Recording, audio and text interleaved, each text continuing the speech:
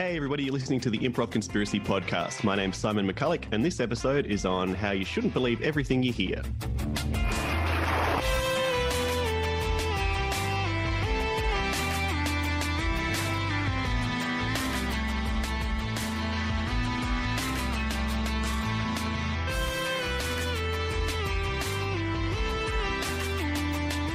The Improv Conspiracy Podcast with your host, Bronnie. Hello there, my friends. Welcome. Good to have you. Thanks for being here. Let's get into it. I got a lot of things I want to get through in this little intro, and I want to try to keep it short. Today I'm speaking with Simon McCulloch. He is a comedian, a video maker, a improv teacher, the sketch coordinator at the Improv Conspiracy, and a producer of the House Sketch Show and Dirt. He wears a lot of hats, and he wears them well.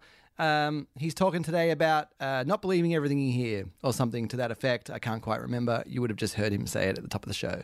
Oh, well. This show was quite lengthy. We spoke for about an hour, and I've cut that down to this 30 minutes, so I apologize if there's any threads that seem to have gotten lost, or if a thread seems to get referenced that you don't understand because I've neglected to leave in the thing that it's referring to. I apologize if that's the case. One of the things I did have to cut out is an era of TIC history where we used to perform with people eating Parmas off their laps in the front row of our shows. Absolutely bizarre time, to the point where I remember being in group games where we would literally eat chips out of people's laps. The height of comedy. It was silly. I'm glad that doesn't exist anymore for us. Also, I must offer this disclaimer. At the top of this show, Simon infers that improv wasn't really a thing in Melbourne before TIC and before he was doing it. And I knew what he meant at the time, and so we didn't really address it. But then as I listened back to it, I heard that it sounds a little bit more inaccurate than I know it was intended. What he's referring to is improv in the structure that we do it, in terms of having house teams, having a large ensemble split into house teams that stay together all the time and perform the Harold Weekly in the sort of business structure and format that we do as a theatre, which is directly influenced by Chicago-style schools in the States. That wasn't really a thing in Melbourne. People certainly had done the Harold in Melbourne. There was lots of improv in Melbourne. There was Impro Melbourne, for example, who have been around for many, many years, well, way before we came along, and produced and still produces many very accomplished improvisers whom I respect and adore. So by no means is Simon inferring, nor are we as a company inferring, that improv in Melbourne was not a thing before we did it. I hope that's clear, and that is all I need to say about that, I hope. Without any further nonsense from me, let's hear from Simon McCulloch, everybody.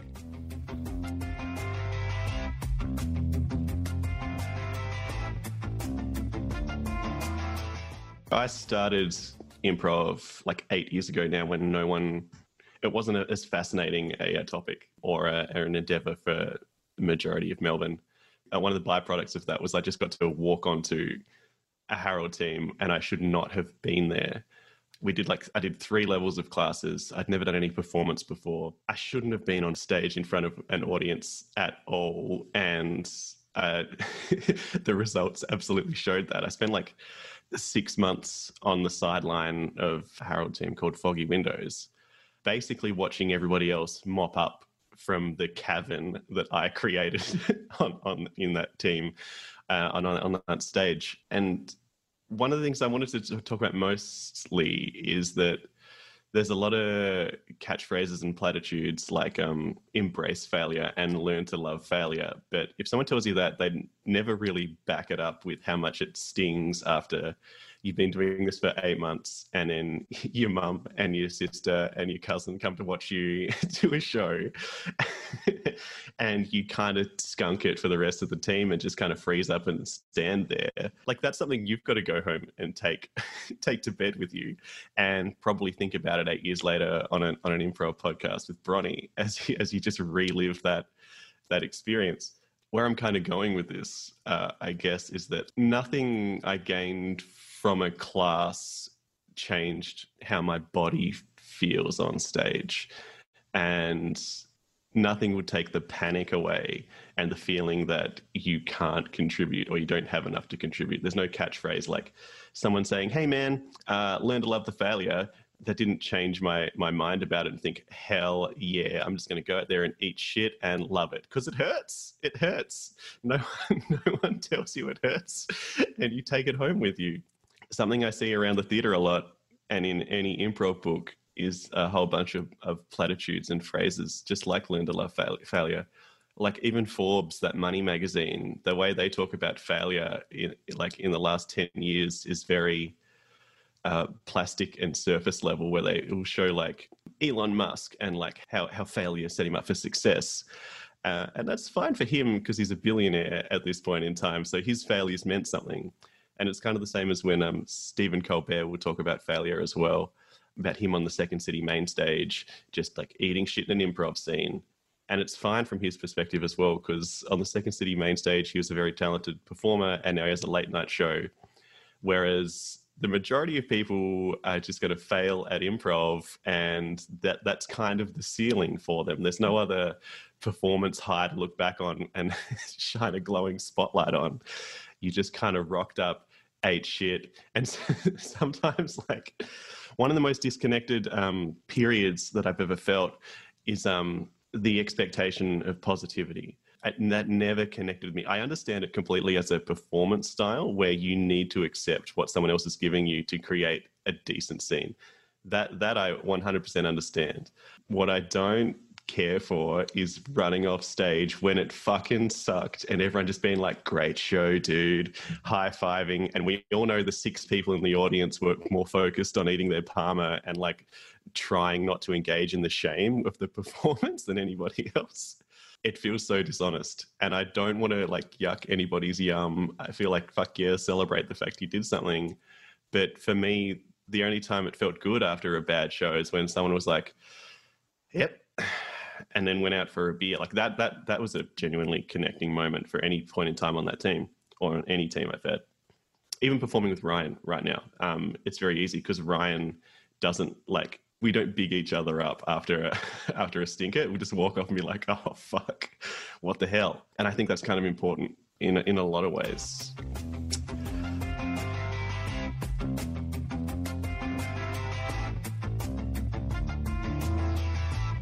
You mentioned this period of time. We'll get to all your philosophy. And it's funny because you haven't actually mentioned the word philosophy yet. But when you were texting me about it, you were like, you know, you butt heads with people's philosophy and you don't know how people have a philosophy and all this sort of thing. And I just wanted to tell you, you sort of are forming a philosophy of your own. Yeah, I'm not going to engage with that at all. This is how philosophies come about.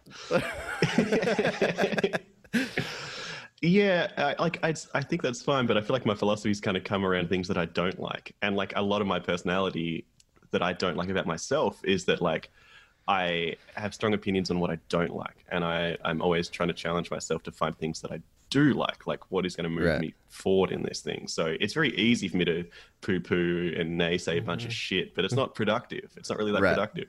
Well, it's that, and I'm sorry, I'm going to give you something I would say in improv.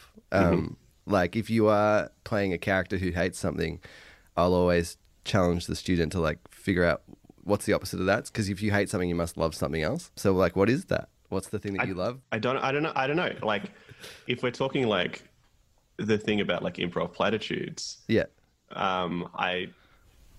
This may be along those lines. Like I feel like a note makes sense for a scene you've just done and nothing else. And that's it. You can't come in and just be like, be present. Like that's another thing. And I know you've got that t-shirt and it's a delightful t-shirt, but telling me to be present as a concept is not going to make me not feel the heat of an audience's eyes or anything like that. So like I can't take that with me into a scene. I have to, and I don't like the phrase of like, just do the reps, just do the reps, just do the reps. Because again, that's just a phrase like, shut up. Sometimes I don't get reps to do like, and I can't, and it's damaging. But like, that is the only thing that like took all the anxiety out of this as well. And I think another thing about, I just thought of this about failure. Like when you like, if you've only done like 5 shows and they all suck, that's 100% of your experience. Yeah. If you've done 1,000 and like 150 of them sucked, it washes off your back a lot easier. Yeah. So I think it's more important, especially earlier on, when people would just be like, level of failure, dude, that you don't just stop at saying that. You like show anyone you're talking to the times where you lost sleep over a stupid little improv show, because like something I think about often is like, I've been the worst part of somebody's night a number of times. Like someone has come to an improv show and I've been the worst part of that. And that's like, that's in the back of my mind. That's so untrue though, isn't it? No, I don't think so. Because of your performance? Is that what you're saying? Yeah. Yeah. I mean, I guess like worst is a sliding scale, because maybe they had a really great night.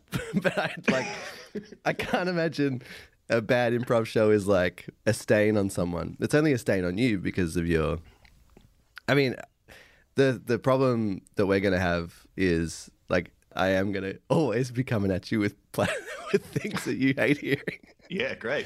Because it's Let's like, do it. we've popped you and I together, and it's like the opposite ends of the spectrum in terms of our approach, I think.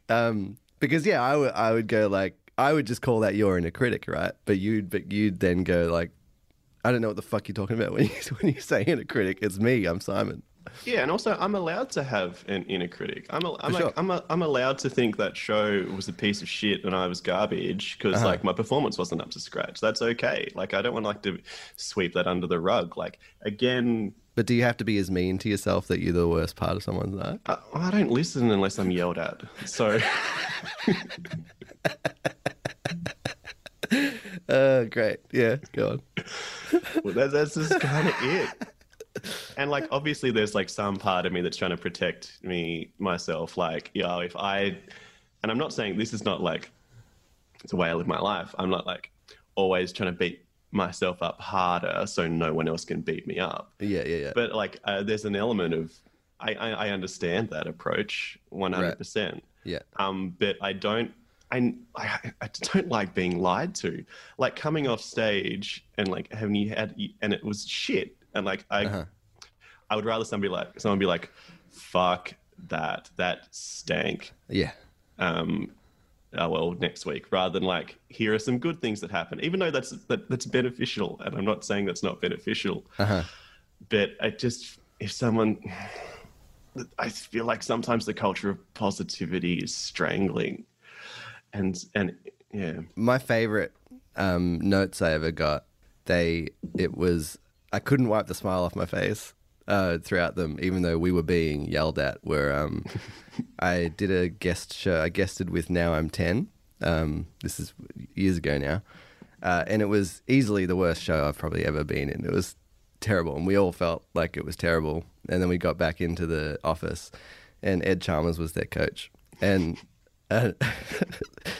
because I was guesting and me and Josh were guesting, he said that we didn't have to come to notes if we didn't want, because it was going to be brutal. And I was like, no, I want to come. And it was brutal. He was so mean. And I kind of loved it, because I was a little bit like, it did get to a point where I was like, I don't need to be told right anymore. Not anymore. Like, I do like to hear when I've done a good job, but I'll hear that from my friends, and I want my coach these days to tell me all the shit that stank. And I think that takes a long time for that switch to flick.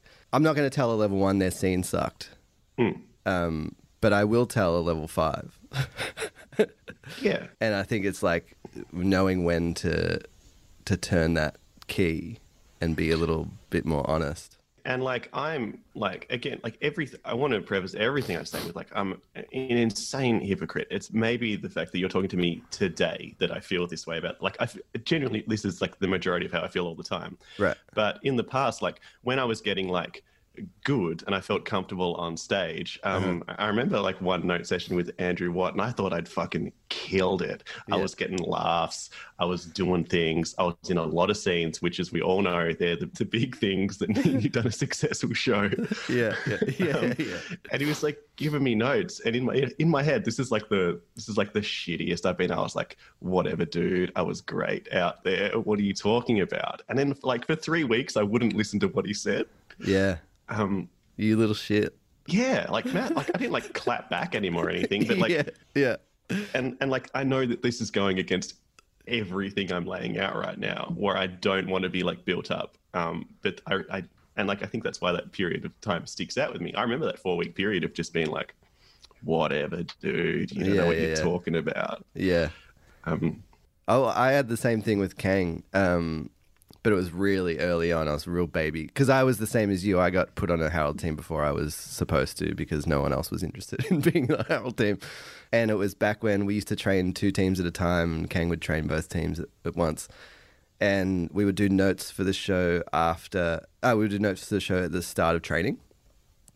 So we'd done a show and I was playing some guy who aged fast or something. Something like that. Hell yeah. And I remember just like I did the whole spectrum of a guy's life in like one scene. And it was so dumb. But people were laughing at it and I thought it was really fun. And then at the start of it was my first ever note session. That was like my first show ever. Mm-hmm.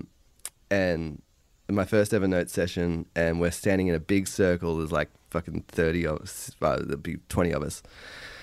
And it gets to me, and Kangas is like, so Bronny, you played this guy who, ages fast or something like that? And I was like, yeah. And he's like, yeah, what is that shit? Like, don't do that. And I was like, oh, the audience was laughing. And he goes, I don't care what the audience was doing. And I was like, oh, okay. I was just like, fuck you, man. I did good improv. And I've never respected him since. That's fair. Look, and people are too quick to forgive in improv. I think you got to hold that grudge and die on that hill. Yeah. I'm doing a real long play to get him back. This is it from inside the company. Yeah. And you said that you sort of bucked it, get your reps, that idea. But you also said, and I don't mind that you contradicted. I'm just pointing out a contradiction. I'm going to a number of times, as long as this goes on. Yeah. I'm just here to help you eke them out, man. You said, like you didn't get, nothing that happened in classes changed the way you felt on stage and stuff like that. But then also there's a period of time between the guy who got on Harold way too early and now who is like a good, reliable, consistent improviser, in my opinion, maybe not in yours.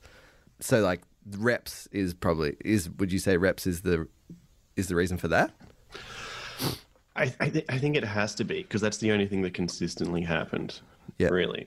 But in that time, like, I still did a lot of different classes, and it might just be because, like, I don't understand myself, that I can't pinpoint the things that really, like, help turn me around. Yeah. But it's mostly that, like, no single bit of advice, because, like, I wanted everything to fix me.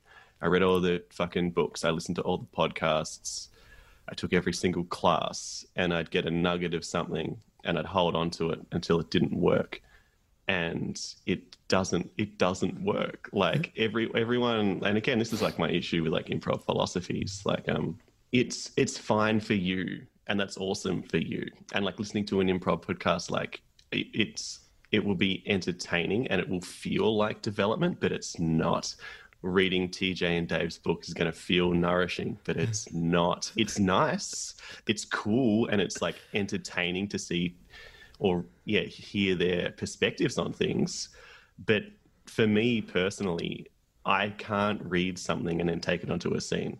And like, I don't think this is broad. I don't think language and words are a good way to describe improv. And I'm not trying to be like a dancing about architecture fucking thing at all. Sounds like you're falling to philosophy. I'm out of this podcast. I quit.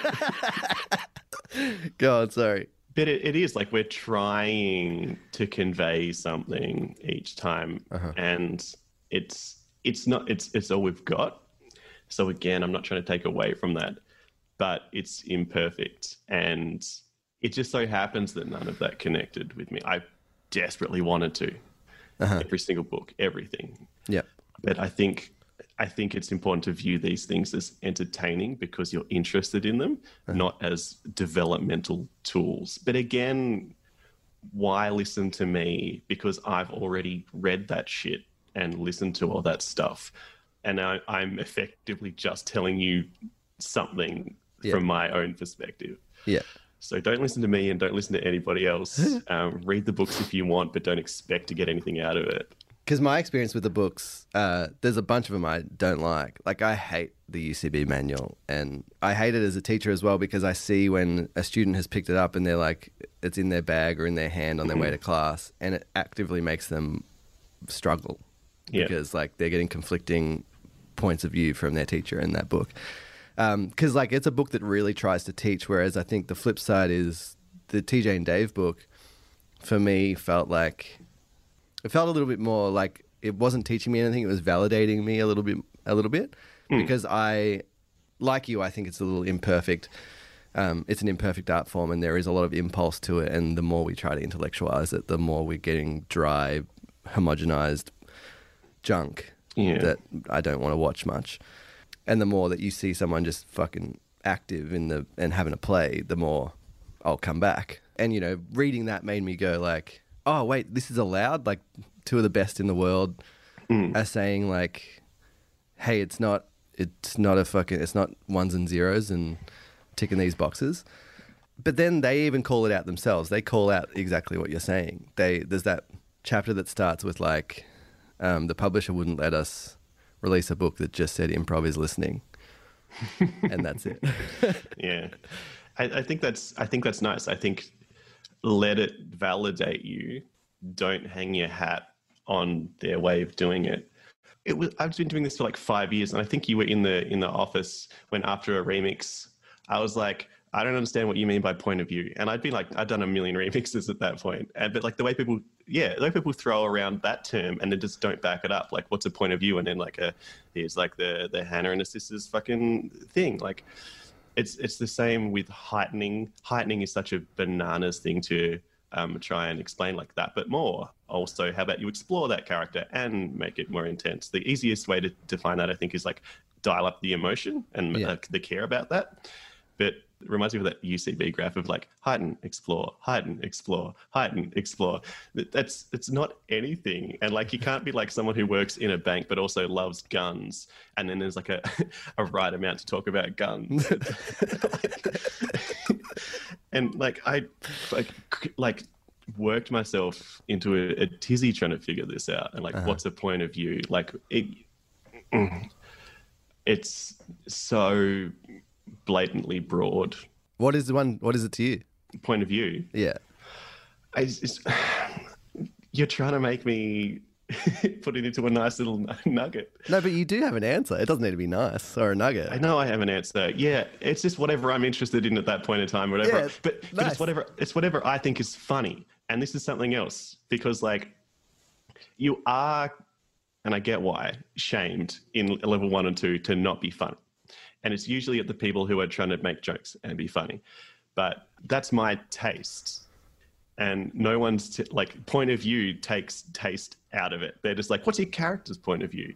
Rather than what do you find funny about this character? What are you, the person, interested in about this particular thing? It's just like, what's their point of view? I don't fucking know. I just made them up. They're a bank teller who likes guns. What do you think they're interested in? You're giving me the note. You found something funny in it. Maybe I didn't. I wanted to talk about cakes. And it's like, look, it's very convoluted. And I'm certain I'm not remotely as clear and concise as like it feels in my head. And just the annoyance of someone be like, what's the point of view? Just dig down. I had 3 years of people telling me to fucking dig down. What do you mean? Dig down on what? More of that? I hate it. what I'm trying to say is if these things frustrate you and you don't understand it, people told me point of view, which is a fundamental thing you're taught in level 2. And up until like 3 years ago, I still had a problem with it. But like I'm dumb. So if you're also dumb, it's fine. It's fine. And it's the teacher's fault for not clarifying what the hell they mean.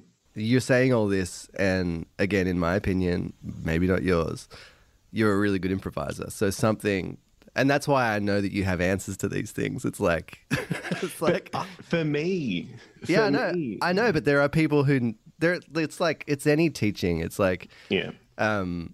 You know, a good teacher is trying to access, you know, a wide range of different learning styles or people. But your job in this podcast is like, yeah, what do you think? Because that's going to connect with someone. And so it's like, maybe you feel like it's just for you, but there's definitely another Simon McCulloch out there who's like, fucking, every time Bronny speaks in class, I fucking hate it because I don't get it. I don't understand. And other people seem to think it's great or some shit. He seems to think it's great himself. And people in class will think it's great, and that's awesome. But also, I think it's just like, hell yeah, let's do that from now on. Yeah, and they might not understand as well. And you mentioned like these quotable little lessons that people throw out. They don't really connect with you, and I've always found it funny that there's one on our wall at the theatre that, like, once a term I'll point to it and be like, does anyone actually know what that means? And everyone will be like, no, it's that be more Godzilla and less King Kong one. Oh, what is that? Yeah, it's so ambiguous and annoying because, like, on the surface, if you're not actually fucking giving a shit, it's like they're just two big monsters. But it's like, it's essentially, I think it's like, you know, be aggressive and burn the city down. Like, don't be passive and a victim to the police.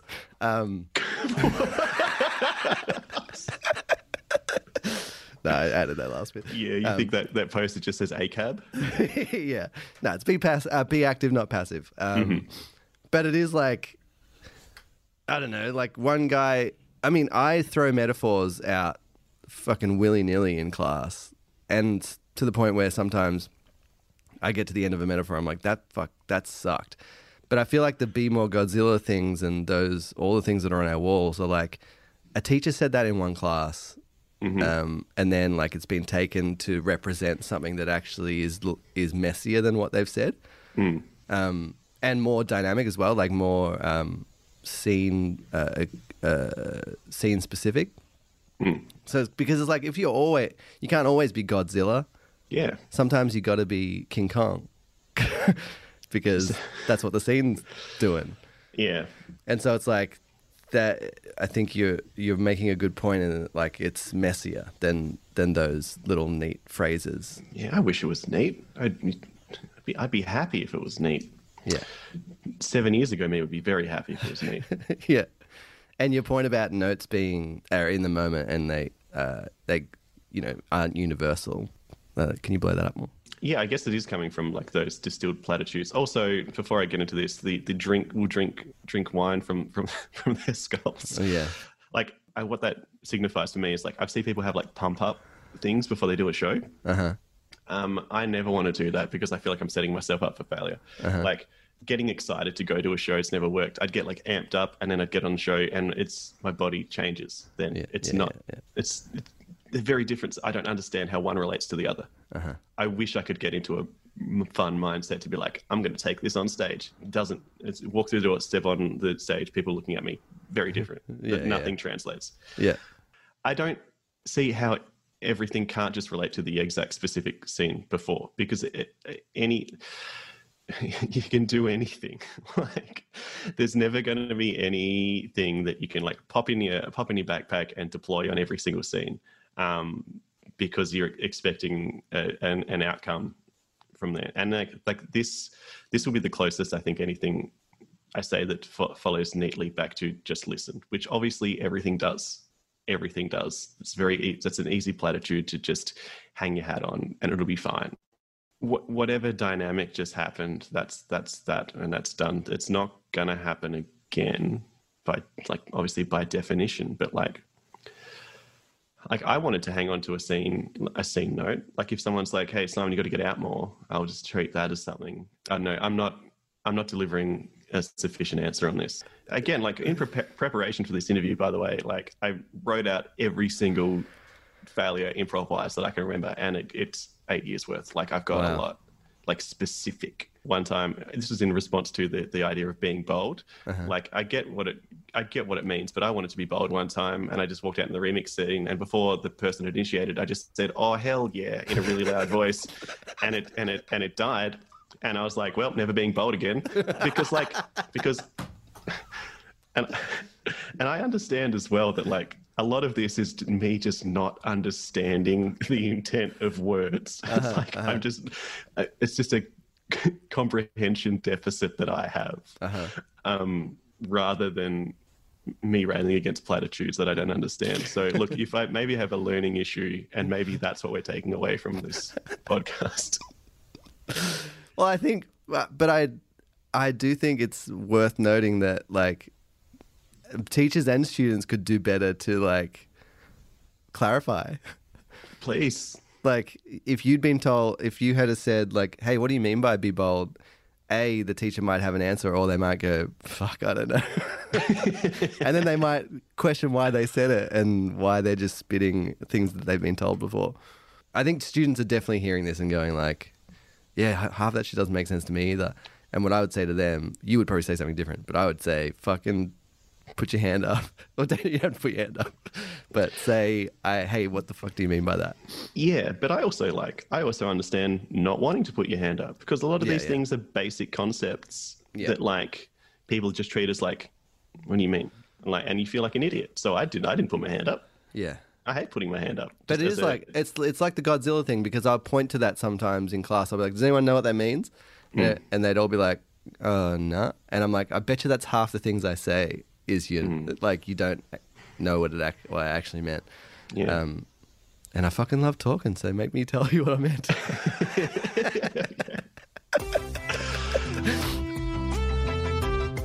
Here's some advice.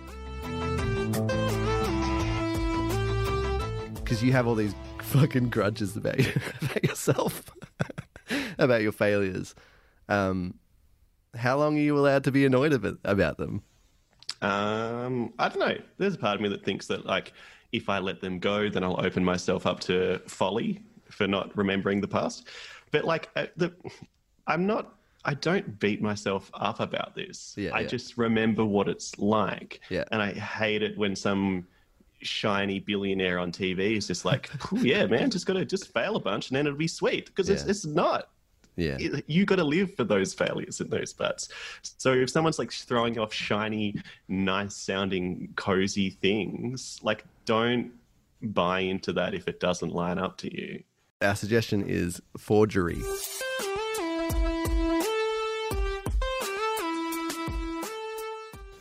I think the head's a bit weird on this one. Oh, do you want me to keep sculpting a little more, or? Oh yeah, I just don't think it lines up. Well, I don't know. I'm worried that I've chipped too much off now, and well, there's no reason that the bust can't be a bit more svelte than in the other pictures. Right, yeah. But at a certain point, it's not going to look anything like you. Well, maybe for posterity's sake, maybe let's say hypothetically, in 5 years' time, I get pretty jacked. Well, that's all well and good, but I mean, personally, I don't really believe that that's in you. Oh, well, historically, you can't prove what I do in the future, and I think the way I feel is on the inside is less than. You're hurting my feelings with that bust. I can't say what you'll do in the future, but as you can see by these yearly busts we've made of you, I can see what you've done in the past, and you've looked. Listen, Reg, you look like this. Okay, this is what you look like. I'm getting thicker, and that's mean. I'm getting thicker, and the hair's going back, and I don't even how the ears getting bigger. They are not. The people's ears keep growing. I'm sorry to say, Reg, this is what you look like. You may be rich. You may have a staff here to cater for you. Yes. But this is your plight. This is what you look like. Can you make one? Why don't you make one of Robert? He looks fucked. Make one of him this year and say it's him. Say it's anyone but me. You want me to say this bust of you is Robert? Yes, because it's an abomination. I don't want that. I don't want to look at that when I walk into my bust room. I want to laugh at somebody else for once. I mean, I can say that it's Robert and I can label it Robert, but you have to at some point come to terms with this is a very accurate depiction of you. It's accurate to you and your eyes, but it's not accurate to how my spirit feels, which is I want you to chisel six pack. And also, can I have legs this time? You want a full body? I want a full body and I want a ripped body. All right? Just my ugly mug. It's depressing. I'm a leader. Right. Then that's you lead regardless of aesthetic, Reg. We respect you. We just don't necessarily like to look at you. What's the point of being a leader if I'm not being fawned over? As a prime minister, does anyone think I'm horny? Everyone's sure you're horny, but it's whether or not you make them horny. Okay. So it's I'm sick of being a one-way prime minister. I want to be horny and be horned over. That's just unfortunately not how it works for everyone, Reg. Look, if you put just put it out, put someone else's name on the art, just pop it out and say, look at him. And I won't go outside for a couple of years. They'll think I'm ripped and jacked and they'll be having sweet thoughts about me and I'll be having sweet thoughts about the people. Look, again, I can do all of that, Reg. I'll do whatever you want me to do. I'll do a 6-pack on the body. I'll render it into just an unrecognizable form and make you look like a god. But the problem is still going to exist that people know what you look like. How can they know what I look like? All right, here's one final request. Go on. Can you make the jaw detachable and that goes out and I man it from the back?